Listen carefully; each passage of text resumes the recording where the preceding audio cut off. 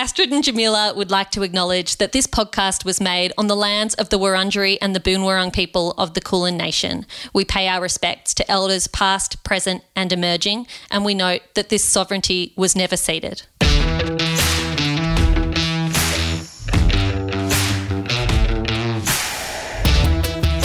Hello and welcome to Anonymous Was a Woman. My name is Jamila Rizvi and I'm joined by my excellent and authoritative co-host Astrid Edwards, and we are discussing authority today and books which we think fall into our self-constructed category of authority.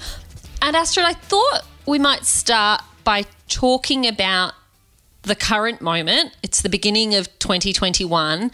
And whether or not reading and writing and the words of authority figures are being more or less appreciated. That is such a good question. And to be honest, I immediately have conflicting responses for you. I feel like people, and I include myself in this in a way, people just want to do it their own way and not be told what to do. But I also think at the same time, people want answers and they want to know what the rules are. And that's particularly in relation to a global pandemic and health, those big things that really shouldn't be our own call. They do require expertise and knowledge and science and fact. But of course, I'm well aware that I'm living in some kind of weird post-truth world where people believe anything these days. And I guess I wish they didn't. What about you? While I think we were starting from an extremely low base, I was actually quite heartened when it came to respect for authority during 2020. Now, of course, there are different types of authority. There are authoritarian regimes where pushing back against authority is the moral thing to do. But in a more general sense, when we're talking about civic society and institutions of government and democracy and respect for science above all, my sense, at least from the Australian perspective, is that we've moved away from reading things and writing things that quote people who have no real authority to speak in a space. And we've moved to this newfound respect where we know the name of our state's chief scientist. I mean, we know the name of the deputy. I could not have told you that 18 months ago. I wouldn't have been able to tell you that. And I have enjoyed seeing epidemiologists and scientists and people who are in charge of infection control at hospitals and doctors being brought to prominence in the debate. And that when I jump online and read an opinion column now, I can actually read one from someone who knows what they're talking about, not someone who had some feel opinions. So, Jam, I kind of agree with you. I did not know any of the health officers' names before the pandemic, and I have found myself tuning into these press conferences, but I also feel like a lot of people with maybe large social media followings or some kind of platform on radio or TV, people listen to them or follow them or believe what they say, and honestly, that's just authority that comes from, I don't know, a follow account or likes or something, and some of these people are horrendous, and it disturbs me no end that someone will care about health advice from someone they find on social media as opposed to, you know, a doctor, a qualified medical professional. So I guess, do you trust everyone to follow the rules? I don't know if I do. I think I trust the general public to act sensibly and rationally more than I did a year and a half ago, because the experience of containing the virus in Australia has involved people banding together. It has involved ordinary people being sensible.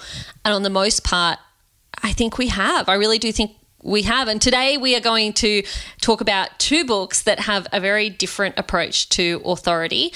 They question authority, and they question where we are going as a world because of the way authority acts. So while we've just explored some of the positives that come from looking to individuals in our society as an authority because of their knowledge or experience, we're about to explore the opposite. We're about to explore what happens when those in positions of authority or power aren't making the decisions that are the best for all of us.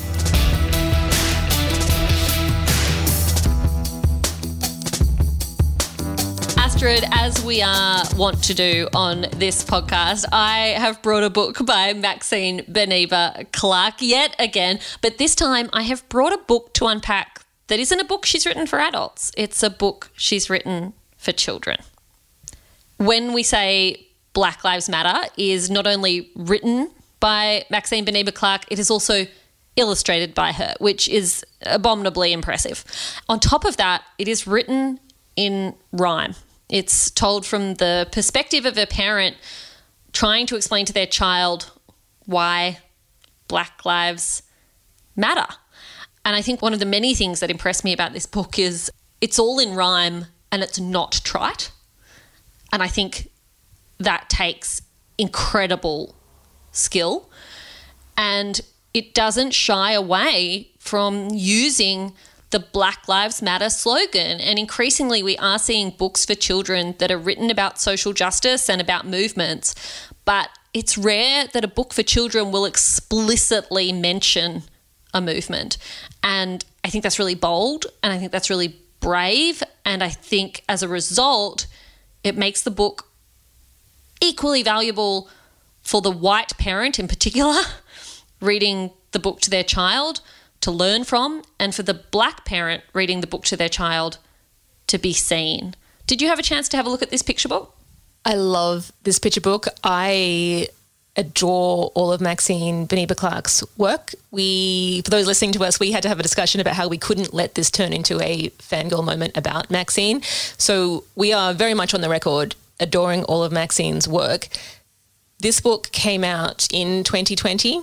It was a book that Maxine had been thinking about for a while, but never had an opportunity to sell it to a publisher. In 2020, it got up, and what a book this is. It's physically beautiful. It is emotionally beautiful. It is obviously very timely. And Jam, I couldn't agree more with one of your last points. This is not just a book for people who want to explain to their Black children why Black Lives Matter and open up that conversation. This is a book for white people to make sure the next generation is raised better than we were. It's a really lovely read. Aside from that, you know, I'm a parent, I've got a 5-year-old boy, and one of the things I know is that every time you introduce a new book, you run the risk of having to read that book roughly 30,000 times. That risk always exists, that it becomes a favorite, that eventually you're like, I just can't, anything but this.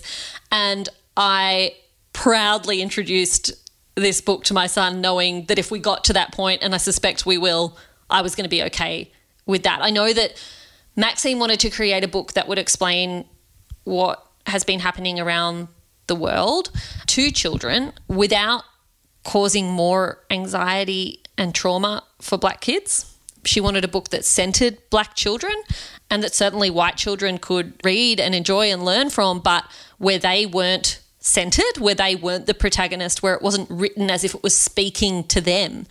And I think that's an important experience for white kids to have, to read a book where the audience that's intended isn't them, where they're looking in from the outside, because that is more than often the experience of Black kids who are reading picture books in a society like Australia. And what I love about the book is it's written from such a place of positivity and support, and it shows the Black characters supporting one another, for them finding joy and this kind of common purpose in the work that they're doing. It's not a book about only fighting and hardship.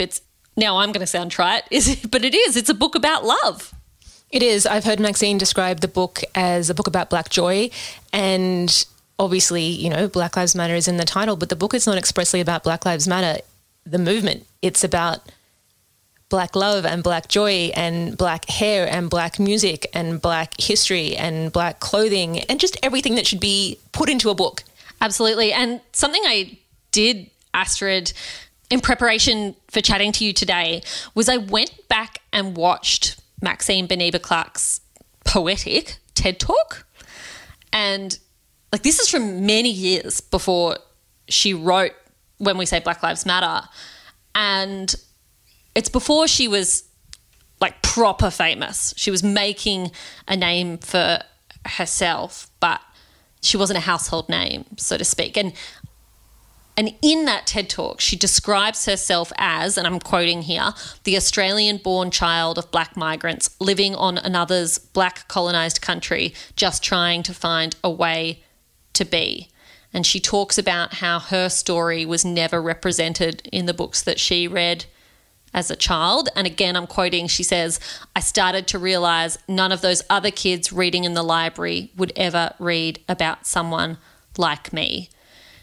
And she's become what she didn't have. She is being for and creating for kids like her the kind of art and stories that she wished she had as a kid. And, you know, what an absolute triumph.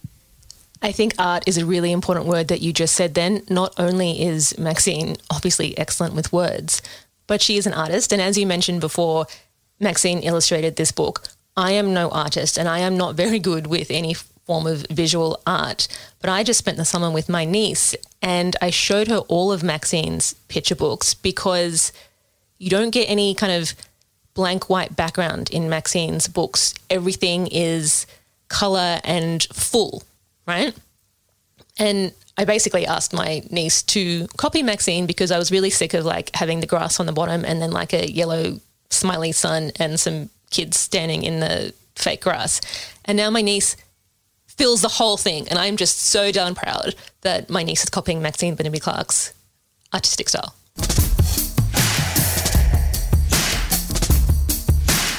I've got a non-fiction recommendation for you today, Jam.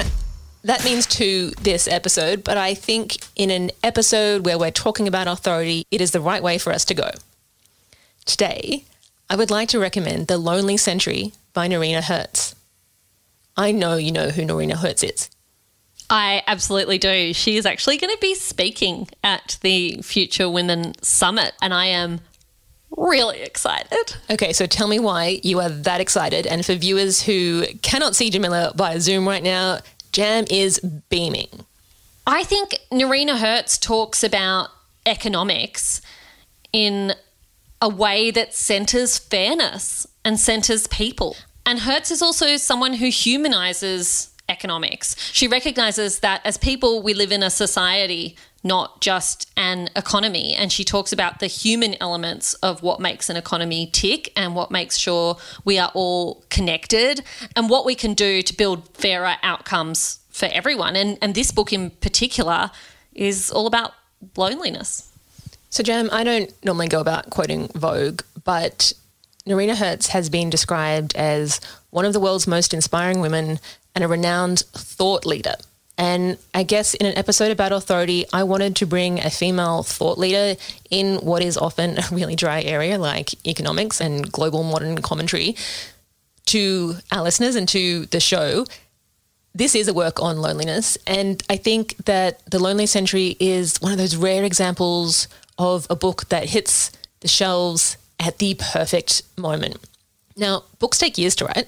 This is incredibly well researched, although written in a really engaging style, but this would have taken years, and it's literally coming out after the world has experienced loneliness. There's social isolation, there's social distancing, there's no physical contact, where, you know, we celebrate Christmas via Zoom, whatever. All of the ways that the way we interact changed a great deal last year, and we were already a lonely world. And Hertz goes into the economic cost of loneliness. She goes into the health cost, the negative health impacts of being lonely, and she goes into the political cost and looks at the rise of the right and the fact that so many people who voted for Trump are lonely white men. That's not an excuse, but she asks the question, if we weren't so lonely, would that kind of thing happen? She is a hugely intelligent woman who is exploring these concepts with a deep grounding in the economic data, but also the social science data. She talks about selfishness, which is something I found quite compelling.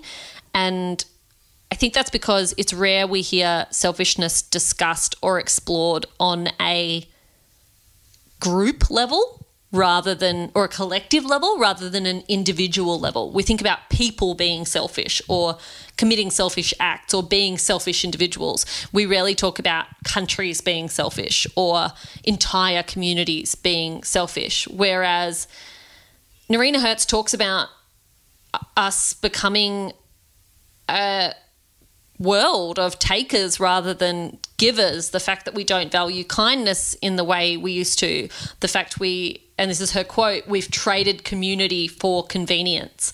And I have been running that line through my head again and again and again since I read it. And, it's true. We are doing all these things and behaving in such a way that goes against what human beings are wired for, which is to be together and look after each other. So for those listening, this might sound a really depressing book. It's not.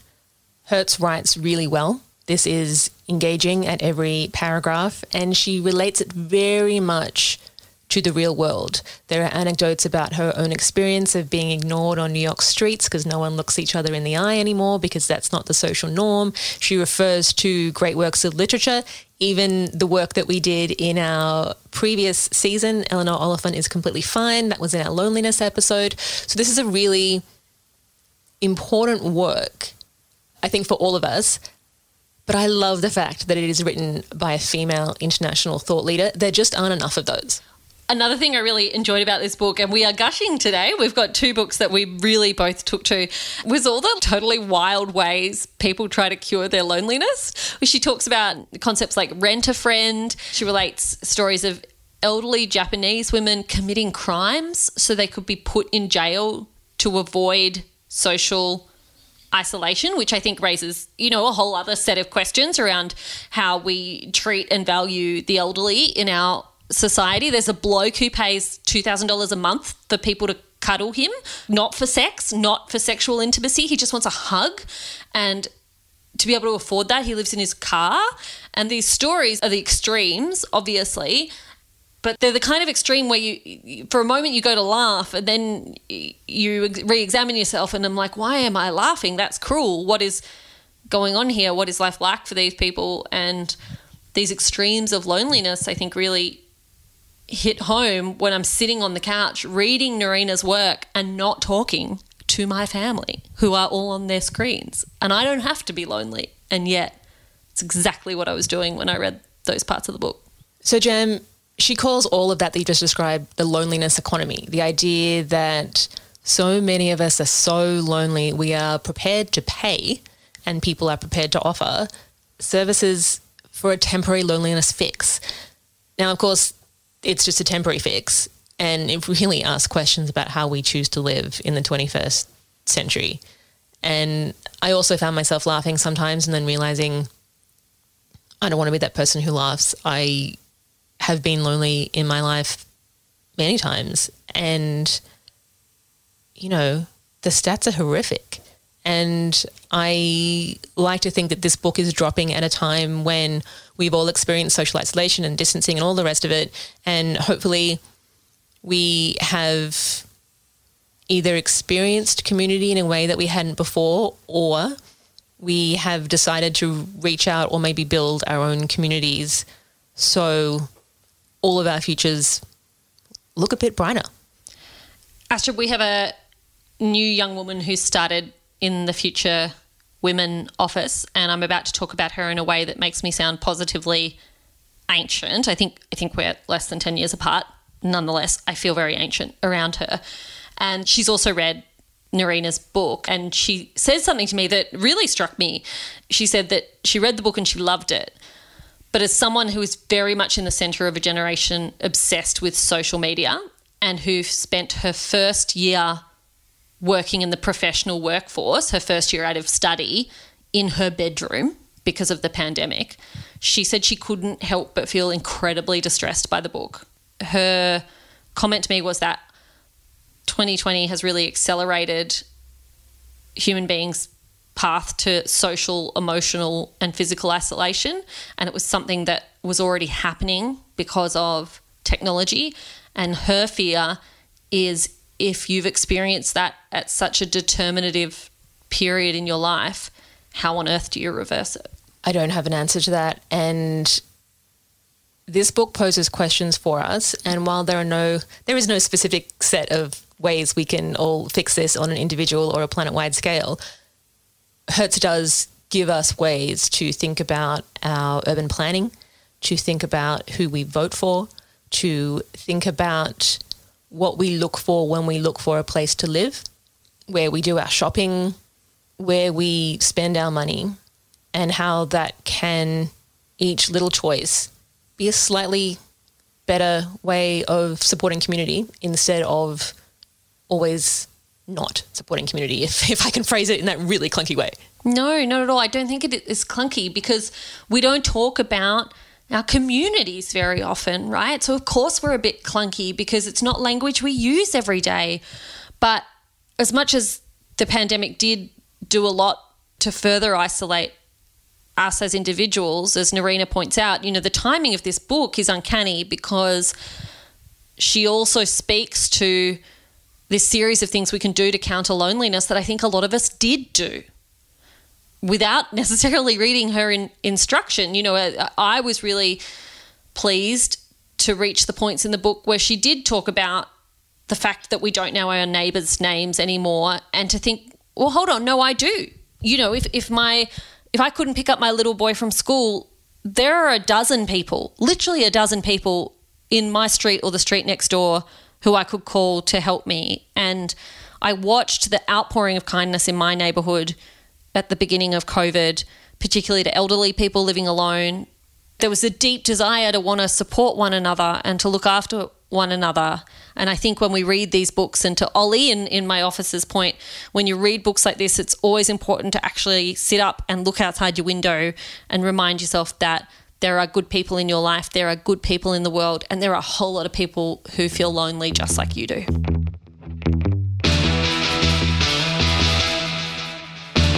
And it is recommendations time, which is when we get to hear what new paranormal futuristic drama book Astrid wants me to read. Astrid. The mockery, Jam, the utter disdain you have for my book choices in life. However, today you will be, I think, very happy with me. I am recommending A Promised Land by former President Barack Obama. I take it all back. So obviously he is an authority figure on the international stage, former US president. That is actually not why I am bringing this book up in an episode about authority. I've read a lot of political memoirs. I suspect you have read more political memoirs than I have. Mostly they're terrible. They're self-interested. They're trying to rewrite the record. They're kind of partisan. I'm, to be honest, not interested in most of them. Most politicians or most former politicians who are writing a memoir also aren't very good writers. That's true. They either write badly or they pay a ghostwriter and it's not their own words. And therefore it feels a bit hollow. Barack Obama is an exquisite writer. And I want to put forward Obama as an authority on writing. This is like reinventing the political genre. And I almost found myself thinking of, the old philosophical concept, the philosopher king, the idea of a leader who actually has a brain and can think through things and articulate them. Like, this is rare. Now, A Promised Land is the first of a 2-part planned autobiography. It is 700 pages, and this may be the only time I'm ever going to do this, but I actually recommend the audiobook, which is narrated by Obama and, probably takes like 7 hours to get through the whole thing. I have read the 700 pages of A Promised Land, but I do think that audio may be the way to go for many people. I am about 3/4 of the way through the audiobook at the moment, so no spoilers, does he get a second term? And I'm really enjoying it. And the reason I chose the audiobook, I'm not usually an audiobooker, the reason I chose it was that I read Michelle Obama's biography and then everyone told me I should have done the audiobook. So this time I tried to get ahead of the curve and I am really glad I did it. Awesome. For the record, I've also read Michelle's autobiography. I love the fact that she went first and he refers to hers and maybe how he wasn't very nice to live with when he was writing and he wished he'd done a better job when she was writing hers. And I love it. So, Jam, I like to think I haven't disappointed you today, but what do you have for me? I am going a little bit old school. This season, we have very much focused on new releases, which is, I think, the way to be when we have an obsessive book-loving audience like the one we do. We don't want to recommend things that you have already read as much as possible. But when we are talking about authority and perhaps the misuse of authority in literature, I couldn't not recommend George Orwell's Animal Farm, could I? And I know a lot of you will have read this in high school and it would have been required reading and it would have come with a level of perfunctory analysis that you had to do to try and get good marks, which meant it was difficult to actually just enjoy the read. If that's you, go back and revisit it, which is what I've done quite recently. When Animal Farm was first published, the idea was that Russia or Stalin was its target, like that's who it was going after. But you read it today and you can think of so many countries around the world and leaders and regimes where this could apply, places where freedom is attacked. George Orwell's comedy, sort of based in this farm that is taken over by the mistreated animals that used to live in it, and then over time one group of the animals decide they are more equal than others, is an amazing warning against tyranny and totalitarianism. And it's both pro-revolution and anti-revolution all at once. I'm not selling it the way I wish to be selling it. Help me, Astrid, help me. I love this recommendation. I am one of the people who was introduced to Animal Farm. I think I got it in year 8, did not understand it at that age. But I reckon Animal Farm is a great read if you want to read with a 16, 17-year-old in your life who is thinking about stuff. This book can be read at that age, but it raises as many deep, hard questions about our existence as there are to raise. Plus, it's really entertaining. That is, I think, the first time we have liked one another's recommendations simultaneously. Well done to us. It's never going to happen again. That is about all we've got time for in this episode of Anonymous Was a Woman. Thank you for sharing your morning, your afternoon, your evening, your middle of the night with us. We very much appreciate it. We loved having you. Please stay tuned on Thursday when we will be speaking to Louise Milligan, who is an award-winning journalist and the author of Witness, amongst other titles. If you loved Anonymous Was a Woman, then you should tell some other people about it. You can yank a friend over to sit beside you right now and you can tell them how good the podcast you're listening to is, or you can find us wherever you get your podcasts and you can leave a rating and a review and you can subscribe. That will also help other people find the podcast. Thanks to Hachette Publishing Australia. Thank you to Future Women and thank you to Bad Producer Productions. And thanks to you, Astrid.